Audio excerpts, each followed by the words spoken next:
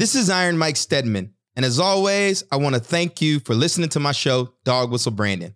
Today, I share some more thoughts on positioning and why I believe no amount of positioning will help if there's no demand for what you're offering. Whether you agree with me or not, I'm curious to hear your thoughts after today's episode. All right, Gunny, get them ready. Yo, saddle up, lock and load.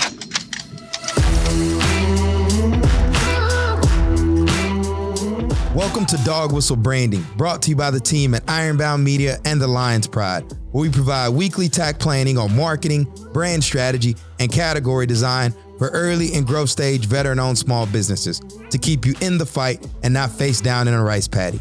I'm your host, Iron Mike Stedman, a Marine Corps veteran, godfather of Dog Whistle Branding, and CEO of Ironbound Media, a podcast production agency that helps veteran-owned businesses create, distribute, and grow branded podcasts in order to engage with your ideal audience.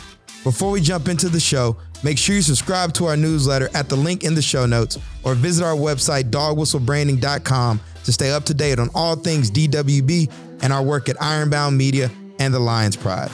All right, get out your pen and paper and get ready to build a dog whistle brand.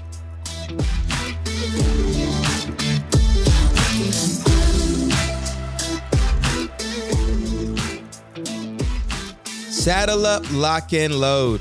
Today, I want to continue our conversation on positioning, but this time with the caveat, because I believe that positioning won't help your company if there's no demand for the products or services that you're offering. And so I know over the last few episodes, I've been really focused on positioning. I had Ariel Jackson on from First Round Capital, Don Fall from Unusual Ventures, and Bill and I, riffed on it on the episode Vitamins and Painkillers. But what led me to talk about this today is because, one of my mentors, Christopher Lochhead, author of Play Bigger, Niche Down, he's got an amazing podcast, Lochhead on Marketing. And one of the things he's always emphasizing is thinking about thinking, right? So I know a lot of times when we create platforms like this, right, people come at it with the assumption that we know all the answers, right? That we're just this authority, et cetera. But I also want to use this platform to kind of challenge people's assumptions and also kind of articulate my own understanding. So bear with me. So one of the reasons I want to talk about this today is because after I recorded the Vitamins and Painkiller episode, I recorded a video and uploaded it to my LinkedIn. And I basically summarized the conversation Bill and I had just about making sure that in the early days of launching a venture, your responsibility is to validate that you have something people are willing to pay for. And the easiest way to do that, the low-hanging fruit, is to position yourself as a painkiller instead of a vitamin, which is a nice to have. And a friend of mine, a fellow entrepreneur, veteran entrepreneur named Carla Bonds, pushed back. And she says, hey, Mike, there are a lot of businesses out there that are vitamins, right? Not everyone could be a painkiller. And I pushed back a little bit because I think it's in stages, right? So like in the early stages of launching a business or testing some new innovation, right? You need to get market-based feedback. And the only way in my mind to get real, true market-based feedback is by having paying customers. Because you can do signups, you can do all that other stuff. But at the end of the day, I feel like, it's a different conversation once people start paying. How many of you out there use free products, free software, et cetera? But once that bill hits, right, it's kind of like a different conversation. For me, I use free software all the time. But when I'm about to make that financial commitment for a year, et cetera, I start to say, hey, how's my cash flow and stuff looking? And so, I just feel like charging for your products and services, make it real.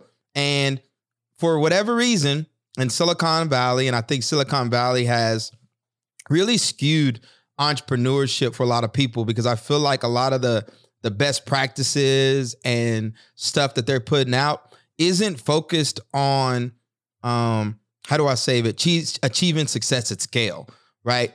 I like to say all the time, lifting as we climb, right? What's the point of being on the mountaintop if you're the only one up there? Like, that's not winning to me. That's not winning to me in my circle of influence. Those of you that are tuning into this show, other veteran entrepreneurs or people, here locally in the community, right? I want to rise up together. But in the Silicon Valley approach to entrepreneurship, a lot of times it's like you'll sacrifice the many just for a select few. And I push back on that because I believe one of the reasons so many businesses fail is because we're not spending enough time really identifying if there's a market need and validating it with paying customers, right? Like I've said it once, I said it again. I can tell when someone has no idea who their perfect customer is, right? Because you ask them and they got marbles in their mouth, right? And you can tell they haven't been talking to customers because in my mind, right, if you talk to 100 customers, hell, if you close 100 customers, right, you should have a pretty good understanding of your value proposition, right? And if that's not the case, chances are you're not being proactive enough. You're not talking to customers. And this is a hard pill for a lot of people to swallow. If you are talking to customers and they're not buying your products or services, it may be less of a positioning problem for you and more that the reality of it is that there's just no market demand. And, you know, for us as veterans, right, we're big on this mission accomplishment, this idea that we can win in business and that we can will our success into existence by just working harder. But if you're swimming upstream in a market that's dying, like I found myself in when the COVID pandemic hit and I could no longer do on-site boxing classes, I could be the best entrepreneur in the world, but that would still be a hard market for me to succeed in because there just wasn't any demand for on-site boxing classes. I think about when I first left the Marines, right? In my younger days, I was a meat eater, literally chicken, beef, etc., lifting heavy weights and stuff. And I just remember seeing all this, you know, vegan stuff and vegetarian and hell, you think about like pre-2010, right? Yeah, there were people out there that were vegetarians and vegan, but it wasn't as big of a market as there is now, right? Like it'd be hard pressed to walk into a restaurant and say like, what are your vegan options? What are your vegetarian options? What are your gluten-free options, right? It just appears that we weren't as health conscious as we are today. And the market just wasn't there in the same way. So yeah, I'm sure that there were a ton of great, healthy, vegan-friendly brands that launched, you know, pre-2000 or between 2000 and 2010 that didn't get the track record of success like a lot of these new emerging brands are today because the market wasn't there, right? And so again, right, like I know I'm big on positioning, finding that market opportunity, and carving out that messaging so that your perfect customer says, take my money. But there is a caveat, right? Like you have to make sure that the demand is there. And one group I've been fascinated by are these startup studios or venture studios. And essentially these are incubators that come up with ideas in-house, right? And then they source entrepreneurs to run the company, right? And so a lot of times a startup studio will take a larger percent of equity since they came up with the idea, or they'll partner with the entrepreneur who already has an idea but needs some operating partners to help bring it to life, like sales, marketing, et cetera. And what this allows venture studios to do is basically increase their chances of success because those of you in the fight, right, you understand how hard it is to bring a venture to life, to achieve that initial liftoff. But here's the interesting thing about startup studios. They kill ideas a lot. So I was listening to a podcast called Acquired, and one of the hosts of Acquired is a managing partner of Pioneer Square Labs, which is a venture studio out in, where is it out? In Seattle, Washington. And on the show, he kind of talks about their model, and he says that they kill 9 out of 10 ideas that they come up with. So they go through their ideation phase, then they go through their validation phase where they're getting signups and they're trying to get customers, beta customers, stuff, et cetera. And at a certain point before they decide to move forward with this, they will kill a venture if they feel like, hey, the market is not there. But for us as founders, right, as veterans, a lot of us, there's so much ego tied into our business because we make this huge announcement when we launch our business. Everyone's congratulating us. They're patting us on the back. You know, maybe you get some press early on because you're a veteran and people love what you're doing and what you, they believe in you, et cetera. And with that comes this pressure that like, this is the venture you have to stick with, right? But the reality of it is you don't know what you don't know. So once you launch and you start getting beat up by the market and you start to gain a better understanding of your perfect customer, right? The reality of it is you're going to have better insight to whether or not like there's demand for what you're offering. And if there is no demand, right, rather than just having a failing venture, and a failing venture is bad enough, right? It's hard enough, but you don't need to drag it out for 3, 4, 5 years, right? It's okay to kill it. I'm giving you permission to kill your venture because there just might not be the opportunity there. The same with some innovation, right? You know, Jim Collins talks about firing bullets than cannonballs in his book, Great by Choice, right? So some of you all are running growth stage companies. You're tempted to enter new markets, new verticals. You know, you fire out some bullets, right, to validate whether or not there's a pool there. And if there's no pool, kill the idea. Doesn't mean you can't come up with other ones. It just means that idea might not be a good fit. And so we got to have this conversation amongst our tribe because I want you all to succeed. And you're going to learn so much going through this journey of going through a real go-to-market journey, bringing that venture to life. And those lessons are going to compound.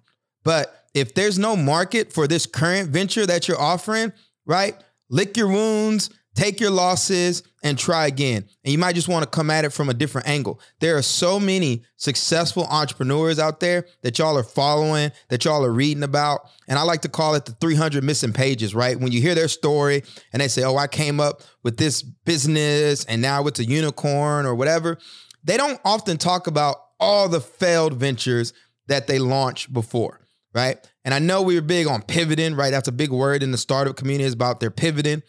But sometimes I even think pivoting can be misleading, right? So in one aspect, you can pivot, i.e. Go after a different perfect customer, right? Massage your messaging a bit because, you know, you launch, like my case, you think you're for incubators and accelerators, and then you realize, hey, your niche, your specialty is really about serving veteran-owned businesses, right? Pivot. But at the same time, there's also these pivots that are taking place where people are fundamentally changing the business model altogether, right? So they're really introducing a new business. So you think about me again, right? Started off in on-site boxing, right? Pivoted into podcasting. That is a completely different business model. I launched a new venture. Yeah, I kept the name Ironbound, but I just called it Ironbound Media because, you know, Ironbound is a strong brand. I like the ties to my nonprofit, et cetera.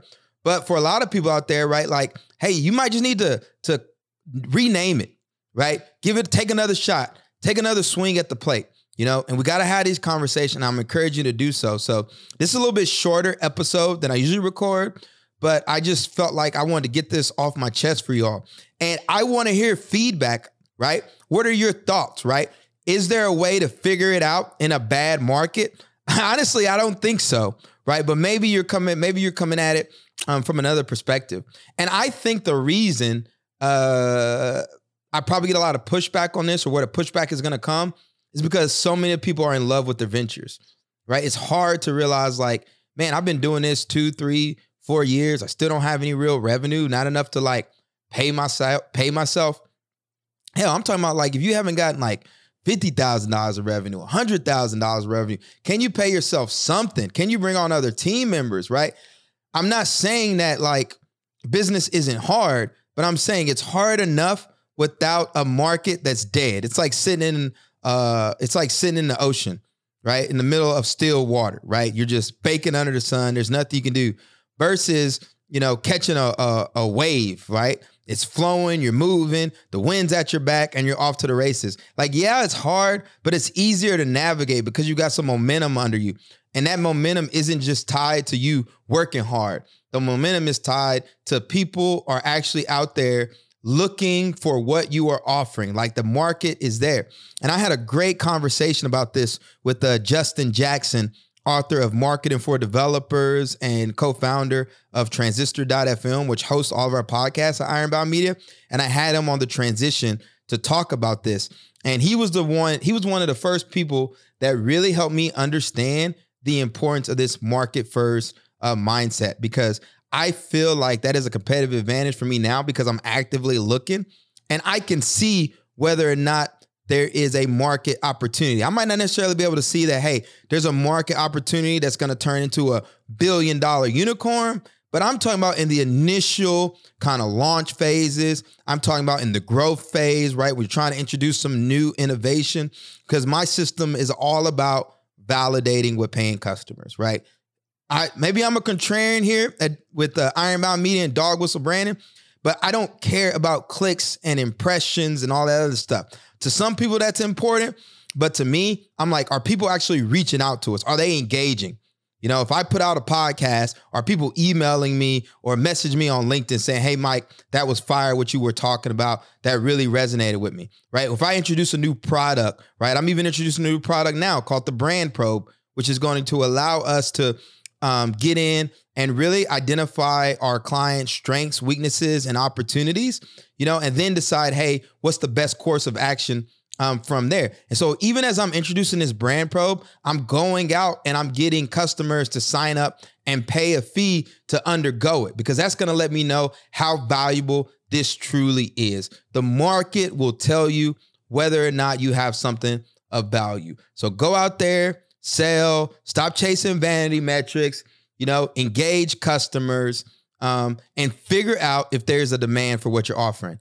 The most important thing you can do as a founder, as a business owner that's introducing some new innovation, is to validate the market need. Because if you don't validate that market need, you're going to be in a world of pain. And it might not even be short pain. It might be long, drawn out pain that's going to cause you to suffer, your family to suffer, and your employees and your team. So let me know what you think of today's episode. Can you outposition a bad market? I don't know. I want to hear your thoughts. Let me know by shooting me an email at mike@ironbound.com or message me directly on LinkedIn at Iron Mike Stedman. And also make sure you are signed up for our newsletter on Dog Whistle Branding at the link in the show notes. I do my best to send out a newsletter once a week, every morning, every Tuesday morning. I'm at 6 a.m. And I am really pushing myself and my team to establish ourselves as a premier authority around brand building for veteran-owned businesses. We've got to learn. We're creating content, right? We're doing case studies, right? We're introducing this Brand Probe, right? I don't take this lightly. Like, you guys are my tribe. This is my community. I want all of you to win. You know, one of my goals with Ironbound Media is for us to be like the King Midas of branding, right? Like, if a veteran touches us at any point, whether it's on a call, you know, I do a master class or something, I want them to walk away better than they came, right? I want all of us to win, because I don't believe in a scarcity mindset. I believe there's enough for all of us out there. And so I'm doing my best on our end to learn as much as we can, share as much as we can, and really create some assets to help support those of you out there as you build these badass veteran-owned brands. So appreciate you for tuning in to the show. Until next time, everyone, peace, love, and have a great rest of your week. Dog Whistle Branding is brought to you by the team at Ironbound Media, where we help veteran business leaders create, distribute, and grow branded podcast series in order to engage with their ideal audience. We believe that audio is the future of publishing, and we're committed to leading the movement for the veteran entrepreneurial community. You can learn more by visiting our website, ironboundmedia.com. This series is also powered by the Lion's Pride, a professional training and coaching company for badass founders that serves mission-driven, high-performing small business owners with at-the-ready resources, battle-tested tools, and full-service support. We're proud to support veterans and other badass business owners at every stage of growth. You can learn more and get more at thelionspride.com.